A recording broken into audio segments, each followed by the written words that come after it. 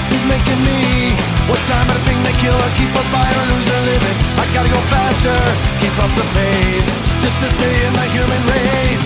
I could go supersonic, the problem's chronic. Tell me, does life exist beyond it? When I need to sate, I just accelerate into oblivion. Into oblivion. Buenos nachos, amigos, and welcome to a very weird episode of Record Breakers. I'm Petey Rave, your man with no plan and no computer right now. Here with me, of course, is my crew, right here in this corner. We have none other than Brett. I'm here on the 40 meters, beaming into you. Stop. Yes. We've got Drew. Hey, what's going on? And we've got Patrick. I think I'm recording this, which is weird. I think we're alone now. Doesn't seem to be anyone around. around. We're going to lose another episode. Could be episode 3, we would have lost. Yes. But this episode is a special episode, an odd episode. We're kind of having issues, technical difficulties, not unlike the AAA wrestling promotion. We're having technical difficulties.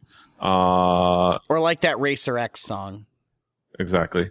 But we would hate to lose this episode because we're going to talk about some fun. We're talking about a really cool band, a really cool album. My pick, I'm the one that picked this album, is Candlebox.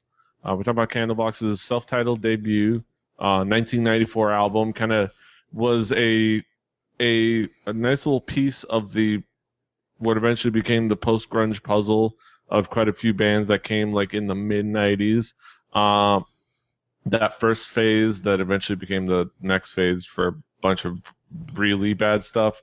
But some interesting bands in that time, and Candlebox was one of those really cool, interesting bands. I like this album because I sing a couple of songs from this album in karaoke.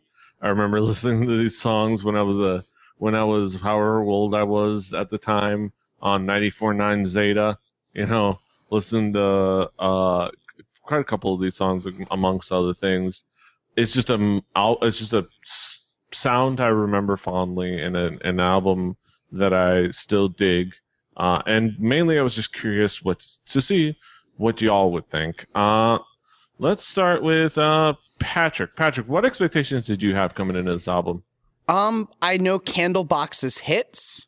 I know they have that song where they go, yeah, yeah, yeah, yeah, yeah. Except it's not quite that, but that one. And I've heard some Candlebox. I've never listened to a record of them. I just know they're kind of in that mid-90s grungy, but with a little more metal thrown onto it kind of sound. Mm-hmm. Drew, what expectations did you have coming into this album? Well, I knew way less than Patrick over here did. I knew next to nothing. I knew the name of Candlebox. I knew they came in that sort of almost mid-90s like Seattle sound, and that they were the bands that weren't the name, but they were one of those ones that was like right up there. It wasn't your Nirvana's, your Pearl Jams, your Stone Temple Pilots. It was like right there on the cusp of being remembered as that. And it was a name that within the rock community, within the grunge community, was well respected. But that's about what I knew about Candlebox. Brett, I'm curious, what expectations did you have coming into this album? I was a little more familiar. I was there when it happened. Actually, my the guy who was my first guitar teacher, he was about 16 at the time and had a Candlebox songbook of this album, and was working through it through the entire time that he was teaching me. I was never into Candlebox at the time. I preferred either harder or grungier bands, and shortly after, I went whole hog on the punk scene. But a couple of these songs get radio play regularly on every single day that I'm at work. So I've never had to dig into it because so much of what you hear is on here. But I was looking really forward to listening to this to shore up the gaps because this album has a lot of songs on it. Yes.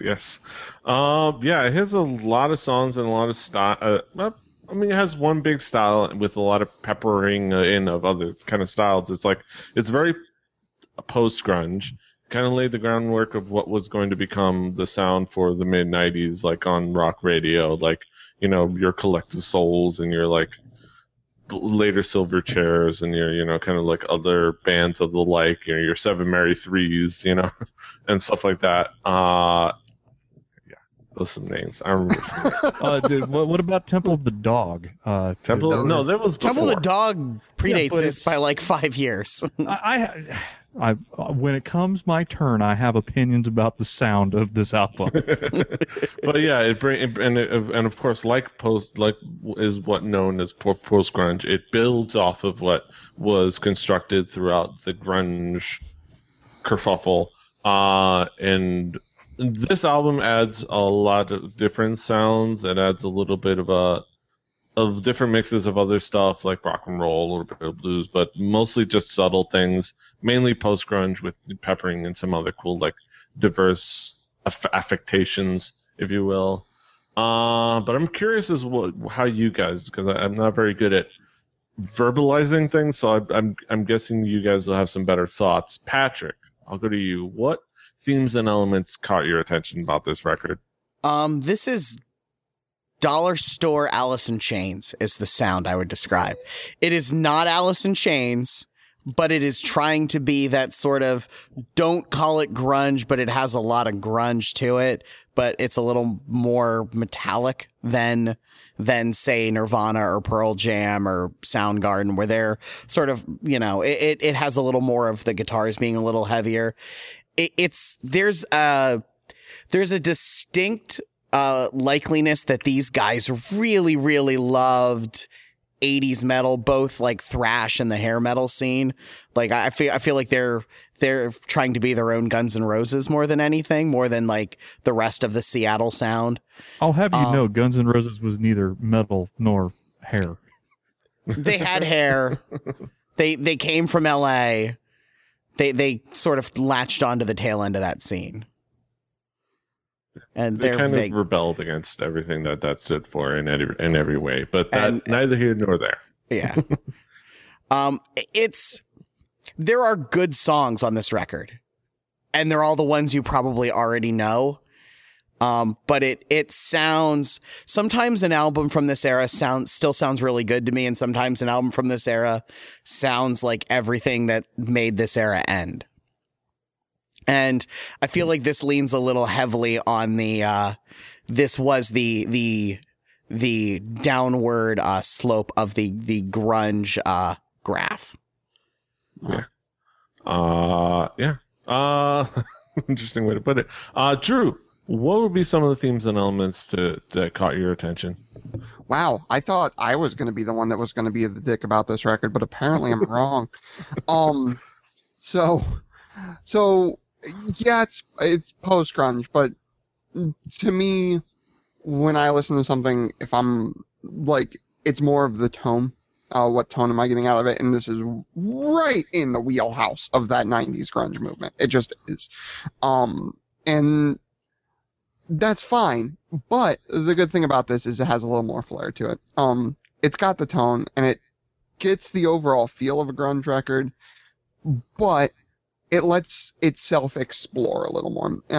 It lets itself go more places than, say, your Pearl Jams or your Nirvanas might go, right? There are actual guitar solos. Let me say that again. There are actual good guitar solos. And I was very, very surprised by that. And I would say that Kenyon Martin, no wait, wrong Martin, Kevin Martin, basketball fans can get a chuckle out of that one. That was for PD specifically. Kevin Martin, to my ear, is probably a better singer to come out of that era of Seattle than a lot of them. He sounds really solid, at least on this. And I would put him up against any of them to come out of Seattle at that time. And he could stand the test of them. And that was really cool to me. But grunge is still not my thing. It just isn't really. The genre is not my cup of tea. And like when Brett is reviewing something from Patrick, I kind of knew I was gonna be hunting for some gold in them there hills, and I think I found some. It was really overall fun for me to do that, go into a genre I'm not really huge on, and see what I could pick out. It still, for my ear, ended up a little bit sounding like, I've heard it before, but at the same time, there were parts where it would veer off in the left field, and I was like, oh, okay. I get why this is different, and I get why they have a right to be in what this is. Mm-hmm. Brett, I'm curious. What themes and elements caught your attention about this record? You know, my notes, who needs notes? I wrote a bunch of stuff, who needs it? Because you guys are wrong. This was like in the era of grunge. Grunge was still selling t-shirts at every store. People were still into stuff. 1994, there was no post yet. This is a band that is a rock band that had a producer that was like, we can't sell rock. We got to grunge it up. So this is an album that, like, if it came out in 1989, would have been able, this album completely through, even the blues song, would have stood on its own without a single grunge tone to it, or, adding to the culture of the town that it was from. They were just too late, and that stuff just wasn't selling. Because the grunge movement wasn't about skill. It wasn't about being the best musician. It was being about the best performer. And these guys have more of like a Black Crowes feel to them than Pearl Jam. They're definitely not, they're better musicians than the genre that they got bundled with. But I think they were doing something to get themselves the most play that they possibly could, because they were never going to be included into the genre's real, tight group of people. 1994, there were still, a lot of good grunge albums that sold a lot of good money, during that year and following years. And, it wasn't until people started dropping off or, completely trying to change their sound that we sort of grabbed a hold of stuff on a major way. But I remember at that time being like, that there are some bands that just don't have the same sound, and this is one of those. I think that there was just no place for, at that time, you were either rock or you were alternative, and this is somewhere in the middle where they just were a little too slow to get to the scene, or they didn't wait long enough. But I really think that this is an album that is a story of a band with the wrong genre slap to it. That being said, of the parts in it, there are guitar solos. There are very, very long songs. Not really a thing that I think of with the contemporaries of the time. Right. And there's tone. Even though they do fart it up some, there's it's not completely stomp as the backing percussion. It's got something there to it. They definitely were told to go in a certain tonal range, and I think if this was produced differently, this would be a completely different album. To back that up, I brought up Nirvana and Pearl Jam because those are the grunge names, right? But there's that other band that's the offshoot that I always thought was better musicians all around as far as that goes, and that was Stone Temple Pilots. And I was getting more Stone Temple Pilots than I was the other grungier acts. Yeah. And they were also a band that had to sound like other people, and then decided not to sound like other people, right? Because they got made fun of by somebody. One of the VJs that said oh crap, it was whoever was hosting. I think one of those shows that they had all the alternative bands on there. I don't remember. Adam Curry. Oh God, Adam Curry. Let's not bring up Adam Curry. He'll make fun of us. And then this was long after Adam's time. He was too busy buying up domain names at this time. Yes, try to sing our theme song. Might have even been Ricky Rackman. I don't know. Well, let's not delve into that. Serena Alchul.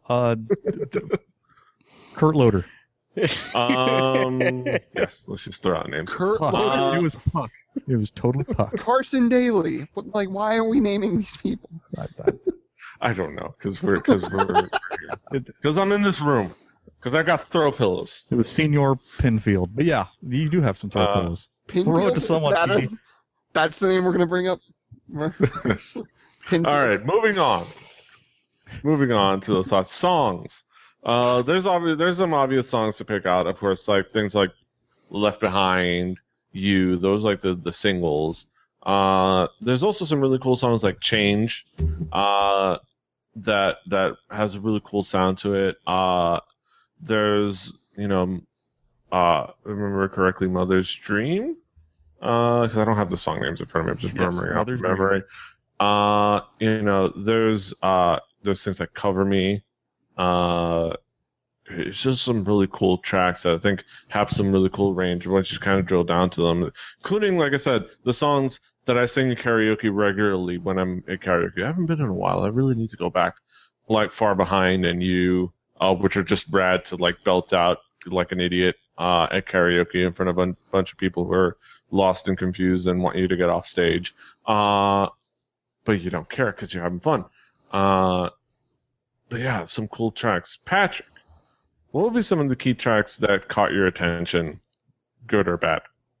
So like I said, I didn't hate every song on this record. The singles are kind of good, maybe partially because they are the soundtrack of my childhood. Like, You is a song that like I've heard 1,000 times on alternative radio, and it still gets played. It's got a decent hook. You totally understand why it was a hit song. Like, it is how to make a pop rock song in the 90s that's going to sell a bunch of records. Listen to You. And Far Behind. It's probably, I suspect, the song they close their shows with, or it's the one that everyone's there to hear, because that's Far Behind is the song I personally associate with Candlebox. And this is what I wrote about. I said, this is a good example of a simple song that is more than the sum of its parts. Like, all together, it just works and it ends up being a good song.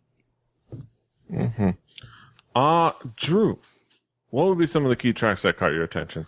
Well, popping off really quick was Don't You on the album to me. Like, it popped out to me really quickly because it sounded like it was a bit ahead. Like Brett alluded to, if there was alt and there was rock before there was alt rock, and before like alternative rock radio was a thing.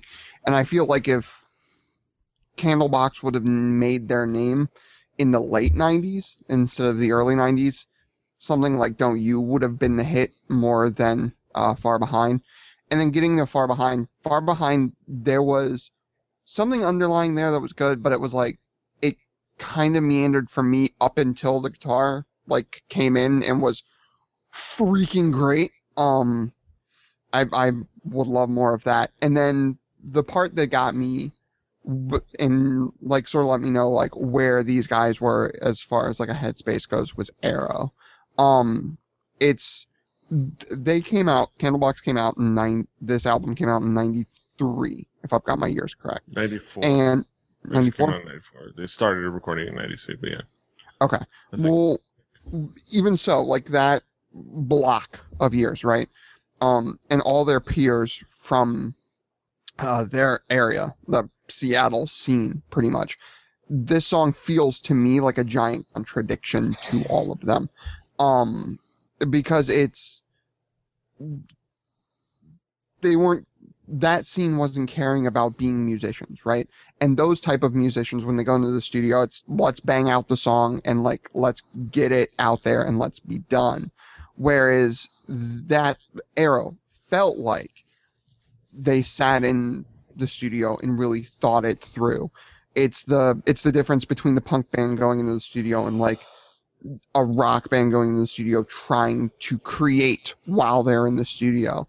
And that to me was cool and enough to set them apart from all of their peers in it. Even if it wasn't for me, like, this is the song that like I can look at and be like, okay, this is a band that might not hit my regular rotation, but damn it, I respect you. So that's kind of like what you said about Lady Gaga. I hate your guts, but goddamn, I respect you. God damn it, I respect you. That's a nice thread to I'll forget the verb. Brett, what would be some of the key tracks? Well,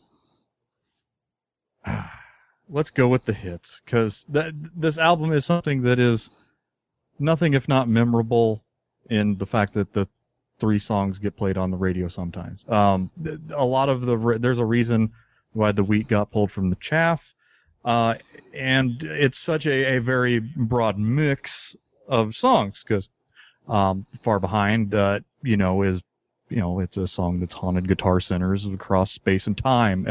It does have some earworm quality, but it's nothing that I automatically find as good. I think of it more as filler in rock radio between the, shorter tracks that get played more often.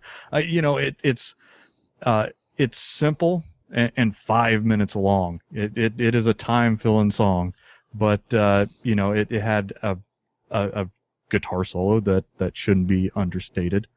But overall, it's not all bad. Rain it is straight up blues jam. The guitar work is pretty cool. It's no more or less cool than your regular jam session at the Slippery Noodle on a Friday night. But I kind of, this was the point where I was like, the added heaviness and grunginess that was tacked on made this song less of a good thing.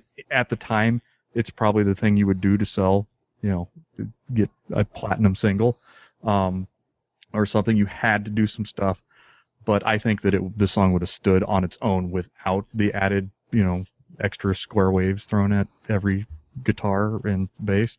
But Cover Me, this is a song that came about 5 years too late. It did not impact as much as it could have, although it did.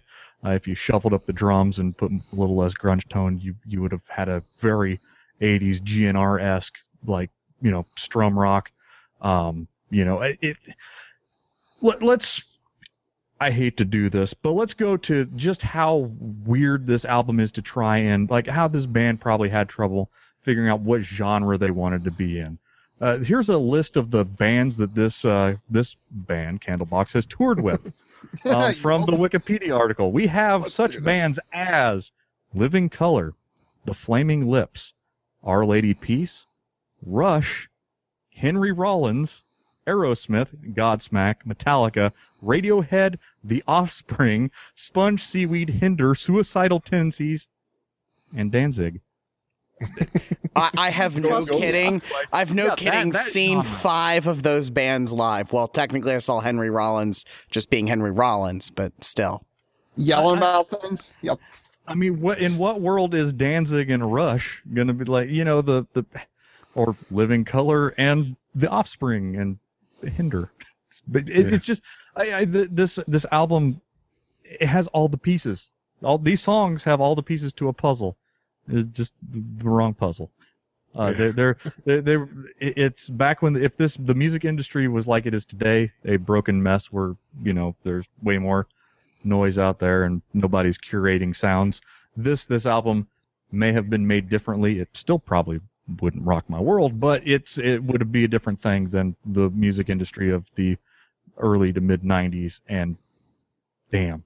These songs, I'm still surprised somebody's telling the radio stations to play these, and they're still making plenty of royalties off of these songs, because if you look on their producer credits for this album, Candlebox got a producership on this album, so at least everybody's still getting some money. But man, I'm glad that is a time that came and went, and another band that this harkens back to. They could have been Ugly Kid Joe. They could have. They could have been, but they weren't. Yeah, but let's go back around the horn, get some final conclusions. Patrick, what would you say is your conclusion about the album overall? This album sounds like it's time, which isn't all bad, honestly. I love a lot of music. 1994 is one of the great years in music. Just how many legendary albums were released? There's a lot. I think in that crowd, this gets a little overshadowed, but it's an album that has its moments. It has some good songs. They can play their instruments, which, like Brett said, this is, like I enjoy Nirvana more than a lot of people, but I'm not one of those Nirvana people. But like Nirvana's strength was not their musicianship. It was Kurt wrote really, really like good songs that people liked. Dave Grohl hit the shit out of drums, and Chris Novoselic could play a bass line. That was Nirvana. It wasn't about their musicianship. This band plays better than that. But the style just doesn't do it for me. But, go listen to it. As Brett would say when he's trashing one of my albums, go listen to it and form your own opinion. Yeah. I told nobody to listen to Glassjaw. I know. Glassjaw. I know. Let it be known. Nobody knows that though. Nobody knows how that episode never happened. We did do the makeup. I think I've spent more time referencing my review and how it's like it was worse than a fart through a tuba than the entire length of the actual recording of that episode. So, yes. I think people know our opinions on said album and Squiggles, by the way. Guess what? He didn't like it. But, yes. Yeah.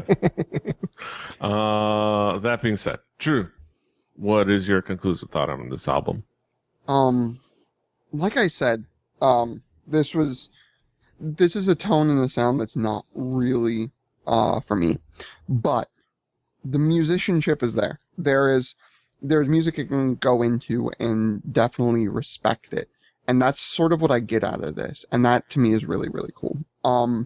If you're one of those, gonna speak to an audience I'm not 100% sure we have, but if you're one of those, I'm speaking of the demographic.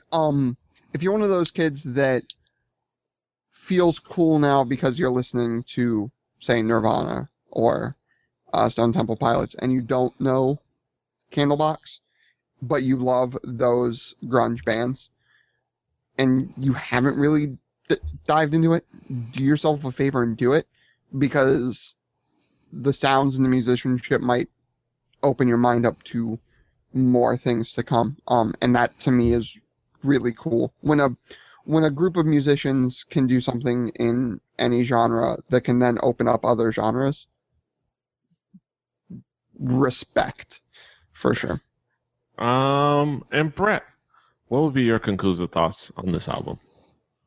Well, only Seth deals in absolutes. Yes. So, this, if you're the age, let's say closer to myself and Petey's age, or slightly older, or if you're a weirdo that was into things that came before you, you probably have heard most of what needs to be heard off of this album. If you want to dive deeper. It's not going to hurt you. It's obviously not the worst thing we've had you listen to, audience member. But, if you weren't there, if you did not remember that time when, you couldn't get on, well, you could, but music was so much different back then. The industry was different. The way people got noticed was different.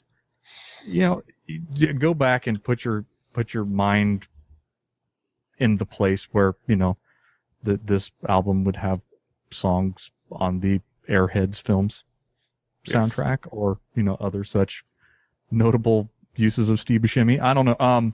But listen to it. It's not going to rock your world. If it does, tell me. But I'm gambling that when let's just say Squiggles, the everyman. Yes. Hold on. I was gonna say there's We're nothing not about using Squiggles as the everyman. He's the measuring stick for the audience, I guess. He's our sole audience member. Literally. So let's be honest. Well, But okay, Squiggles, I love you. Don't get this twisted. We're not using literally the whitest kid I know.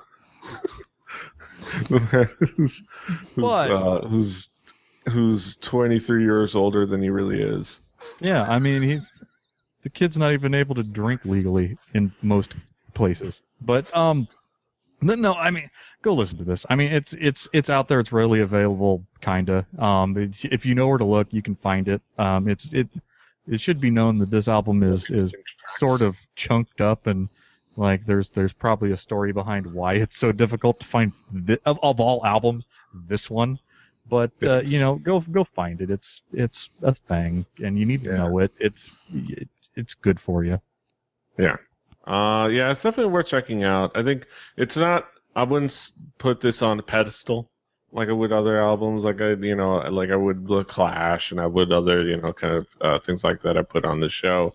And I've mainly put this on the show just to see what you guys would think, just because this is a really cool, interesting album that does work on a few levels, and it has songs I like and I sing, even though my voice is terrible.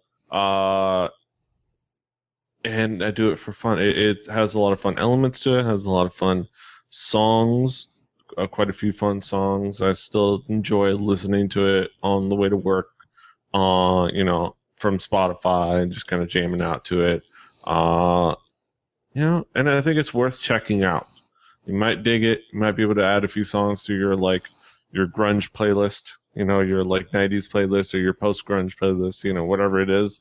And you might be inspired to check out some other cool bands from that time, like I said, Collective Soul, or other bands, and or stuff. Pennsylvania's Own Live, or when we were listening to this before the show started, Shakira.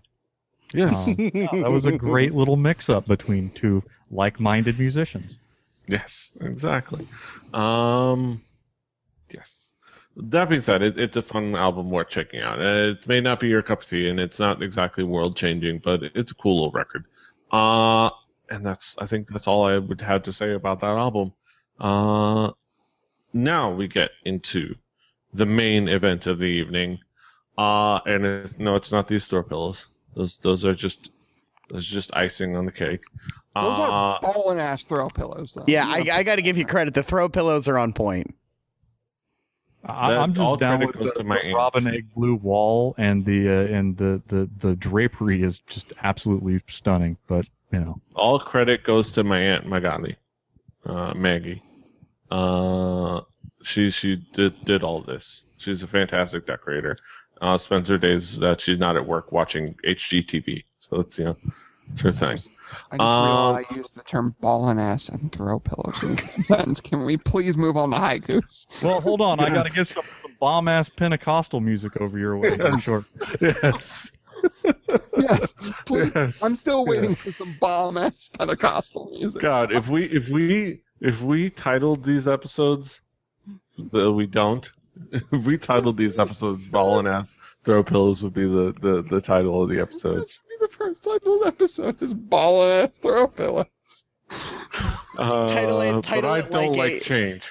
Title it like an episode of Rocky and Bullwinkle: Candlebox - Candlebox, or Ballin' Ass Throw Pillows. Right. Or that being said, let's move on to our haikus. Let's pull ourselves together. Adult. Okay. Mm-hmm. Let's go same order. Patrick, what is your haiku? Band from Seattle. Discount bin Alice in Chains. Milquetoast Grunge Metal. Drew, what is your haiku? Went in for silver, but found a few pieces of gold in the hill. Mm-hmm. Brett, what is your haiku? It ain't all that bad. Solid rock and roll music. It just ain't the grunge. Mm-hmm. And my haiku, post-grunge music, man. Touches of diversity. Some cool hard rock sounds. And that's it for our thoughts on Candlebox and their self-titled album. Go check it out. It's on the Spotify playlist. We'll make it work. It's a weird thing. It's in part of a collection, so we'll just have to put it one by one or something. I don't know how it works. It'll be on there. Also on there is going to be the next album, and it's going to be provided by none other than Patrick. Patrick, what do you got for us next week? So it's still summer. And I want to bring you one of my favorite albums of the summer because it feels like an album of the summer to me. Best Coast and their album California Nights. Mm-hmm.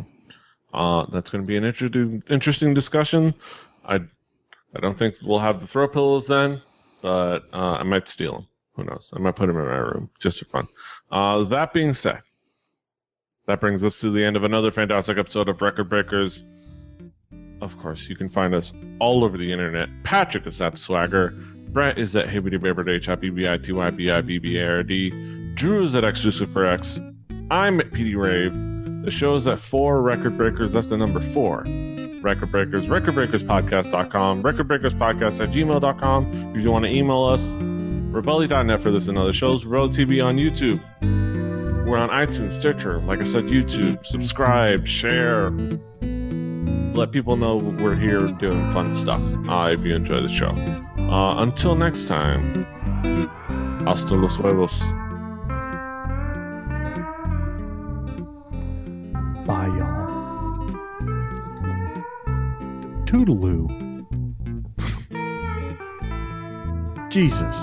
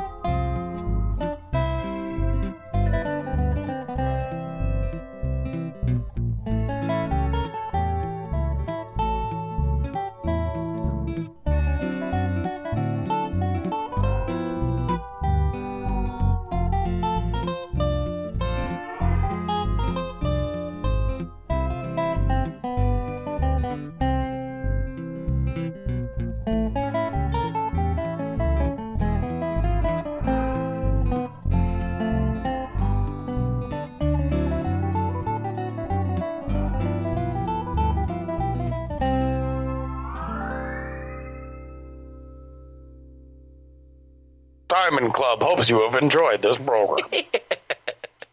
We got to have at least some sense of normalcy. The word for that is normality, but I will accept in a world where Webster's dictionary has interpretate and supposedly. Interpretate? I'm not sure about interpretate. Interpretate. Real kill somebody. Strategery. I will go out tonight. Murder Aaron Rodgers. Don't know why Aaron Rodgers. No, Aaron Rodgers. Well, the fact that you're being the benefactor of your crime would be the Bears. I can't hold with that.